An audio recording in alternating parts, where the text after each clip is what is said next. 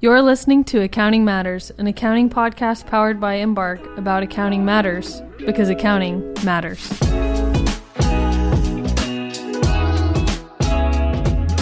From Embark's headquarters in Dallas, Texas, this is Accounting Matters, an accounting podcast powered by Embark. Hi, hello, good afternoon. It's great to be with each of you.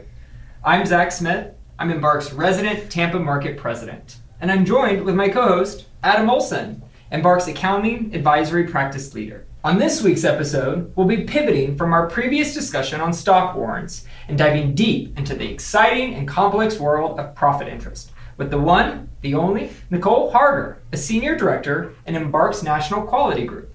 Adam, Nicole, thanks so much for joining us. Of course. Thanks for having me. Yeah, well, great. Well, listen, I know that we're here to talk today about profit interest reward.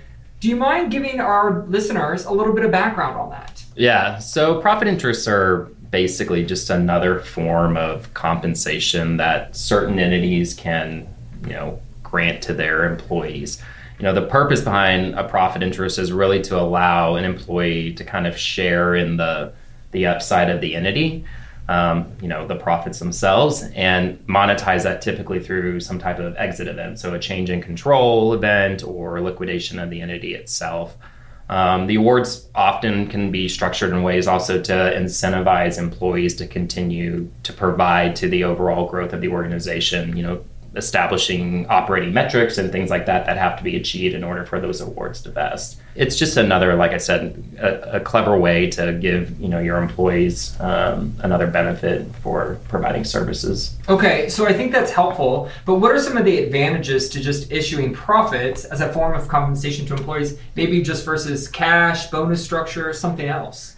Yeah, so profit interests themselves, from an accounting perspective, like US GAAP doesn't talk about profit interest at all. It's not defined at all. It's actually defined in kind of the IRS regulations. So a lot of the benefits for profit interest really reside with the employee from their taxable perspective. And I say that because profit interests essentially are kind of a non-taxable event when they're granted to an employee. And that's because they're generally presumed to have zero value at grant for tax purposes.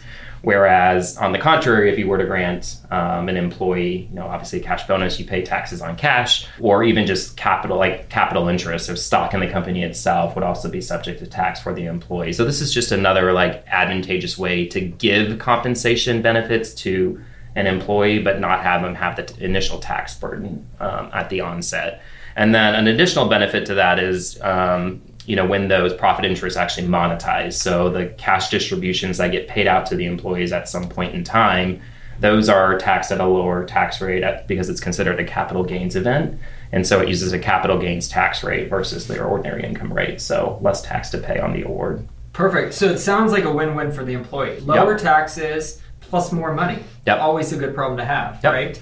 But so help me understand a little bit more of why we're talking about this topic specifically. Does Embark see a lot of questions around profit interest? And are we seeing an increase in the number of entities using this award as types of compensation for their employees? Yeah, it's definitely, it's a popular choice of compensation. You definitely see it with specific entity types. And keep saying specific entity types because there are only certain types of entities that can actually issue profit interest under the IRS regs. And those are what we consider deemed pass-through entities. So it's your partnership entities, it's your limited liability corporations, your LLCs, or similar or types of entities that can actually issue the profit interest. And so those types of entities are often entering into these awards. A lot of private equity groups, they structure a lot of their portfolio companies with LLC holding companies above them that issue these types of awards. And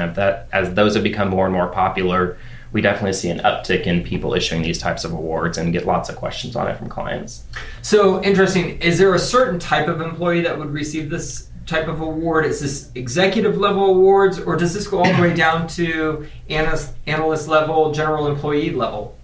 Theoretically, it could go to any employee. I would say typically it's probably reserved for more leadership type employees, so executives or senior management, people at that level are typically the ones receiving the awards because it is an equity interest in the company itself. So don't generally see those being passed down to like the lower level employees.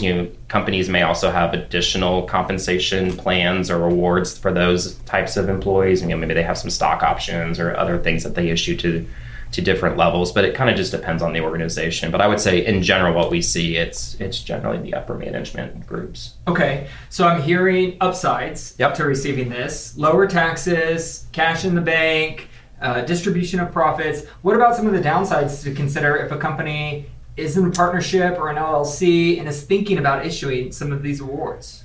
Yeah, so I'll caveat we're not a tax per se podcast, but a lot of the disadvantages actually do relate to taxes because again, like this is the genesis of a profit interest was codified by the IRS more or less. So typically what happens with a profit interest when you grant that to an employee, the employee no longer is viewed as an employee of the business anymore. They're considered an owner or member of that business. And so typically what happens is that the employee, the company's no longer going to withhold taxes for the employee like they would on, you get your W-2 with all your taxes withheld. The employee instead is now kind of viewed as a partner of the business or a member of the business. And so they're going to have to file their own kind of quarterly estimated tax payments. And, they'll get a K-1 from the entity itself for their earnings that get paid out. So there are some additional kind of like administrative paperwork things that, a recipient of a profit interest may have to deal with. Another drawback is, for the company itself, because the awards are issued and they generally have zero value or they have no value when they're granted to the employees, is the company that aren't able to take the benefit of deducting that compensation expense on their own tax returns because there's no value associated with it at that point in time. So that's another downside.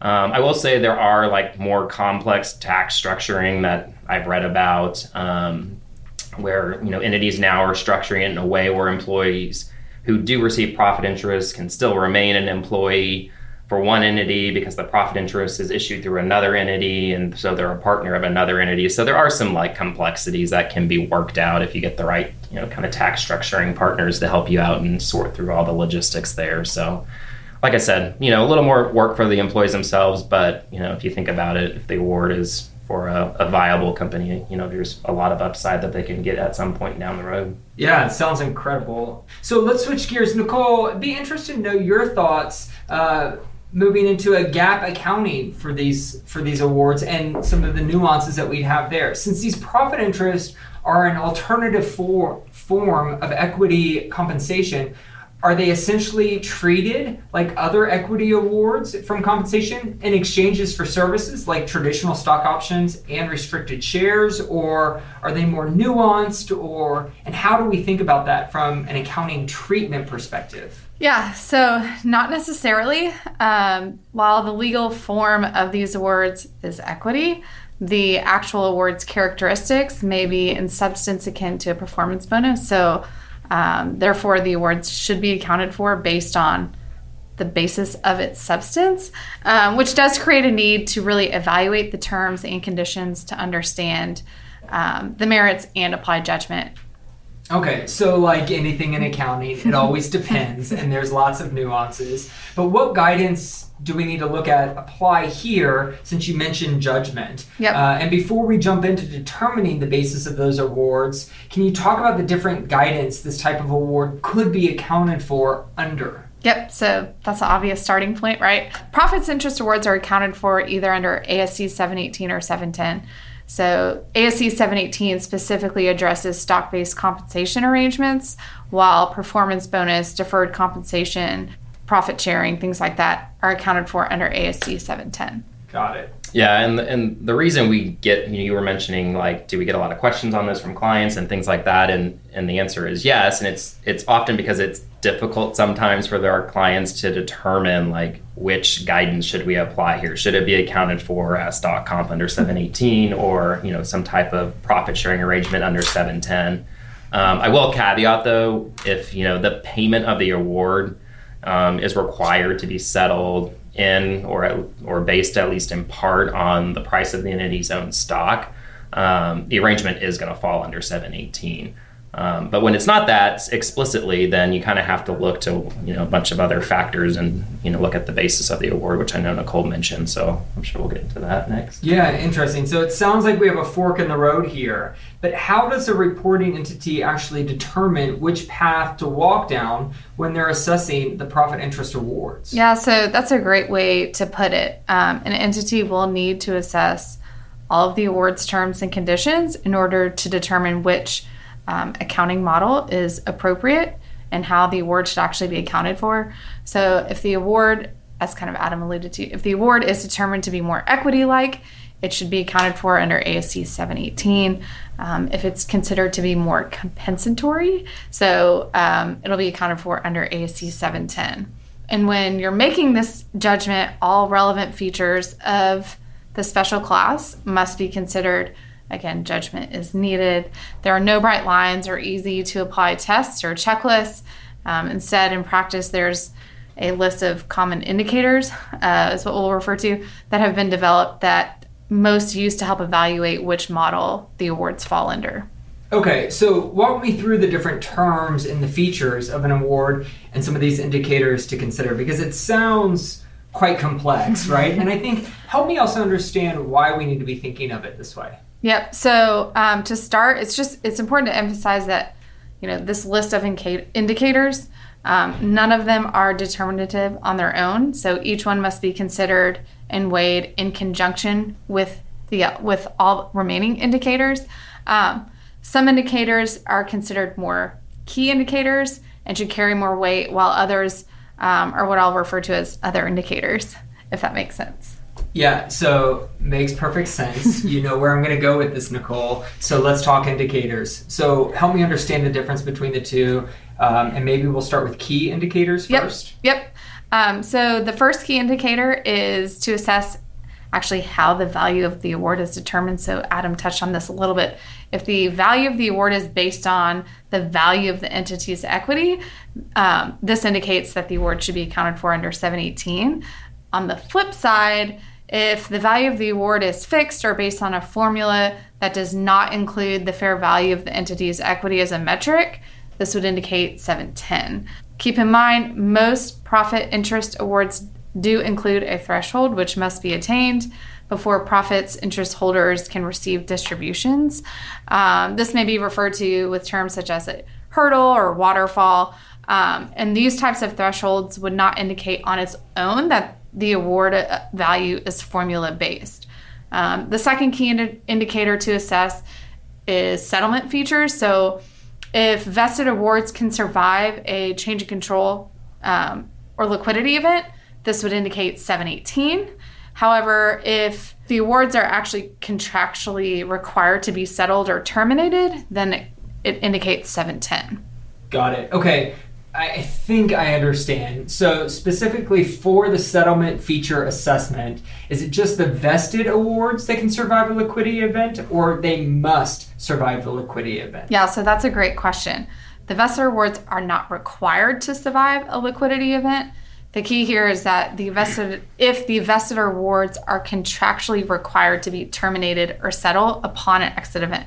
So if that's the case, then it leads more towards 710. Got it. Okay. So now termination, I know, often comes up with equity compensation awards, but how does that come into play here when we talk profit interest awards? Yep. So generally when an employee can retain vested awards upon termination, this would be an indicator that the award leans more towards 718.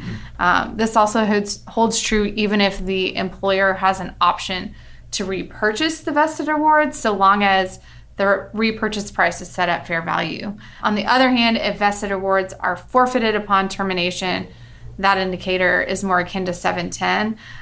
This would also be the case with a repurchase feature that is automatic at an amount other than fair value. That makes sense. Thanks, Nicole. So Adam, though, are there any other key indicators that need to be assessed? Yeah, there's a couple more that you'll want to think through. I guess maybe just stepping back for a hot second here. We're talking about a bunch of indicators here. So if you are someone that's evaluating a profits interest award that you have and you're trying to comb through like the codification looking for this in 718 or 710, you're not going to find it. So a lot of what's developed in practice is these kind of indicator tests. And those really were derived from like an SEC speech that was provided with some context of how people should think through that. And so from that, over time and in practice, this is kind of what people have been doing to help evaluate these awards. So like I said, that's what makes this even harder, is just there's limited guidance out there. And so like when we say judgment, there's a lot of judgment. Why do you think that is? Why is there if we're receiving so many calls on a day in and day out basis, and you told me before we started this that you spend a majority of your time looking through profit interest and managing some of the activities around that, why do you think there's such limited guidance? So that's a great question about why we get so many calls and why it's so complicated and complex right now. And it's a question that our clients ask us. What do we see? What do we hear? I know auditors themselves have a lot of scrutiny around this as well. But just a sneak peek, and I know we're doing kind of a two-parter here, so definitely want to tune into part 2. But there is a potential project in the works that may address some of the complexity or judgment that has to be currently applied and make it a little bit more straightforward. Gosh, all right. Quite a teaser there, Alex. I know. I appreciate that. Hate to leave people hanging, But to get back to your question, so there's a couple more indicators that maybe you want to keep in mind. So another thing to think about is any other potential cash bonus plans that the entity may have. And what I mean by that is, we talked about at the onset of this episode is that profit interests are often issued as just another form of compensation that pass-through entities have available to them to give to their employees.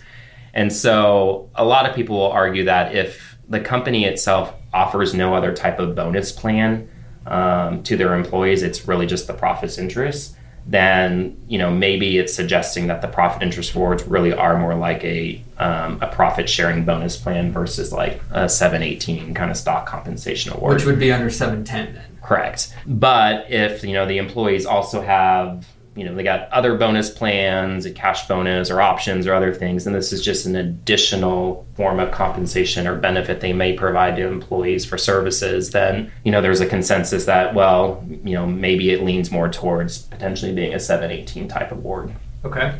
And then the last one is around distributions. So, and what I mean by distributions is like what ultimately gets paid out to the interest holder here. And so, when distributions can occur prior to an exit event. So most profit interests typically just monetize when there's an exit event, so a change in control or a liquidation of the entity. But if there is the ability to potentially pay distributions other than an exit event, so maybe the board or whoever controls the profit interest has discretion to distribute to interest holders, when they decide it's a discretionary type of distribution, that would point towards a 718 type award. Whereas if, really the only way the award can be paid out is through kind of a liquidation or exit event, and it's contractually required that that's the only time it can be done, then it kind of points towards it's more of a 718. It's like a bonus payment at that one point in time. Okay.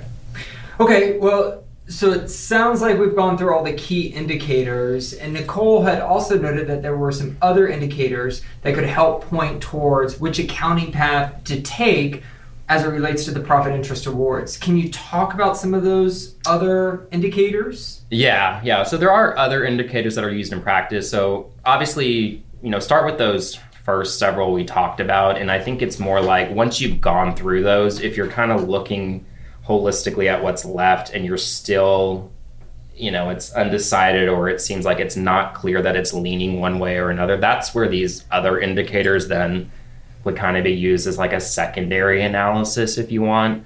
So when you're going through that kind of secondary analysis, so you've done those key indicator assessments and you're still not certain and you're looking to these other indicators, you might think of something such as like voting rights. I will say generally profit interests do not provide the holders any voting rights. So, it may be a very simple analysis that there are no voting rights, which is generally kind of viewed more as an indicator of a profit sharing or bonus type structure under 710. Whereas voting rights, it's an indicator that you're an equity holder, right? Like equity holders generally have the right to vote, and that would allude towards 718. Other indicators there are kind of relate to just specific rights within the award itself. So you'll hear things referred to as like preemptive rights, tag-along rights, drag-along rights that exist within the terms of the profit interest award. Sounds like a Girl Scout cookie that's creating. Tag-alongs, drag-alongs. It could be. Yeah. So tag-along rights are basically like if, the company, goes to sell parts, shares of the company to a third party, other equity holders are allowed to take part in that sale under the same terms and conditions. Drag-along rights are like where you could almost force other equity holders, so the profit interest holders, to join the sale of a company to a third party. So those types of rights, generally point towards kind of an equity ownership interest. So that's a 718 indicator typically if those rights are present. If they're not present, then it may suggest that it potentially could be 710. But like I said, these indicators here aren't as significant, I guess, as those key indicators, but valid to consider if you're still uncertain. Yeah, absolutely. Nicole, question for you. Are there any indicators that you see entities considering that quite frankly just don't carry much weight in the analysis, and anything maybe that they're getting hung up on when they're thinking about these things? Yes. So as previously mentioned, profits interests are by definition a legal form of equity. So because of this indicator is generally neutral and doesn't carry much weight. It's black or white. Yeah. Yes or no, right? Then thinking about transferability of the award upon vesting, that's also a factor that generally isn't determinative. This is because it's very common for private companies, who are the ones mostly issuing these types of awards, to have tight restrictions on or preclude altogether the transferability of issued shares, meaning like they can't actually transfer the shares to somebody else. And then lastly, some awards may require an initial investment. That's another one that doesn't really carry much weight. Many share-based payment awards don't require an initial investment. So again, this is another indicator alone that isn't determinative. But so I hear you, but what about management's intent behind the issuance of the awards? That has to be worth something, right? Yes, it is. But what management intended when creating the award is not a key indicator, if you will. If management intended the profits interest to provide the holder with an incentive bonus of some sort upon an exit event, that obviously would lean more towards 710. However, if they intended to provide the holders with an equity interest, then again, that leans towards 718. So then can management conclude on the appropriate accounting model simply based on what they intend? Is that how that works? No. So okay. Just like I tell my kids, you can't always get what you want. It's kind of similar there. So it is important for management to weigh all of the indicators, especially those key indicators, like Adam mentioned, in addition to their intention for the award when concluding on the appropriate accounting model. Got it. So let me add in something real quickly here, on those kind of non-determinative indicators. I think it's important to raise those because we see companies go through the effort of evaluating those when they're kind of doing the analysis, and it really doesn't move the needle that much. So just something you don't necessarily have to consider. I think there's publications out there that may list some of those non-determinative indicators as something to think through, but it's rare that any of those are actually going to probably change the answer. Yeah. So, okay. I think that's helpful and a good additional context. But so we've talked through the potential different terms of a profit interest award and how those can lean towards accounting under either ASC 718 or under 710. But how do we make that decision? Is it simply keeping a tally? No. Okay. Yeah, so don't necessarily think of it like you've got a 718 versus 710 scoreboard. Okay. You're not point for you.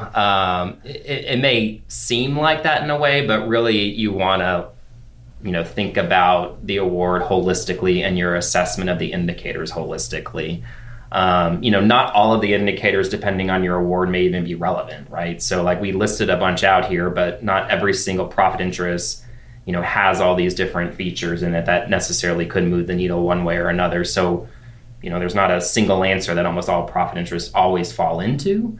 So you definitely have to apply that judgment and, think through and don't take any kind of shortcuts to get to the answer. So, do your due diligence, spend time on it, engage specialists if you need to help go through the assessment. Sometimes these things can be pretty complex.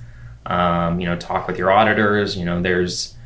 There's definitely, I would say, preference. Maybe not a preference isn't the right word, but maybe just kind of an attitude or a shift in people's mindsets that a lot more of these awards tend to fall under 718, more so. And I tend to see that's where most of them end up. So, if you really are kind of falling the other way, not saying you can't, because there's precedent for falling into 710 or 718.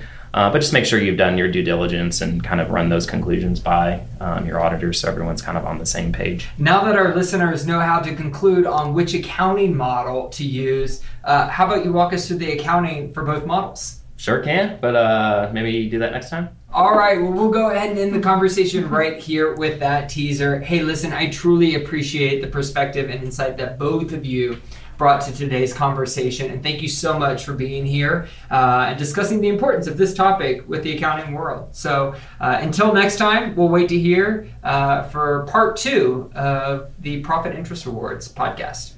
This podcast is for general informational purposes only. Embark makes no representation or warranty as to the accuracy or completeness of the information contained in the podcast series, and it should not be used as a substitute for consultation with professional advisors. Information discussed in our podcast may also be superseded by new guidance or as new interpretations emerge. Listeners are cautioned to carefully evaluate any relevant, subsequent authoritative guidance issued.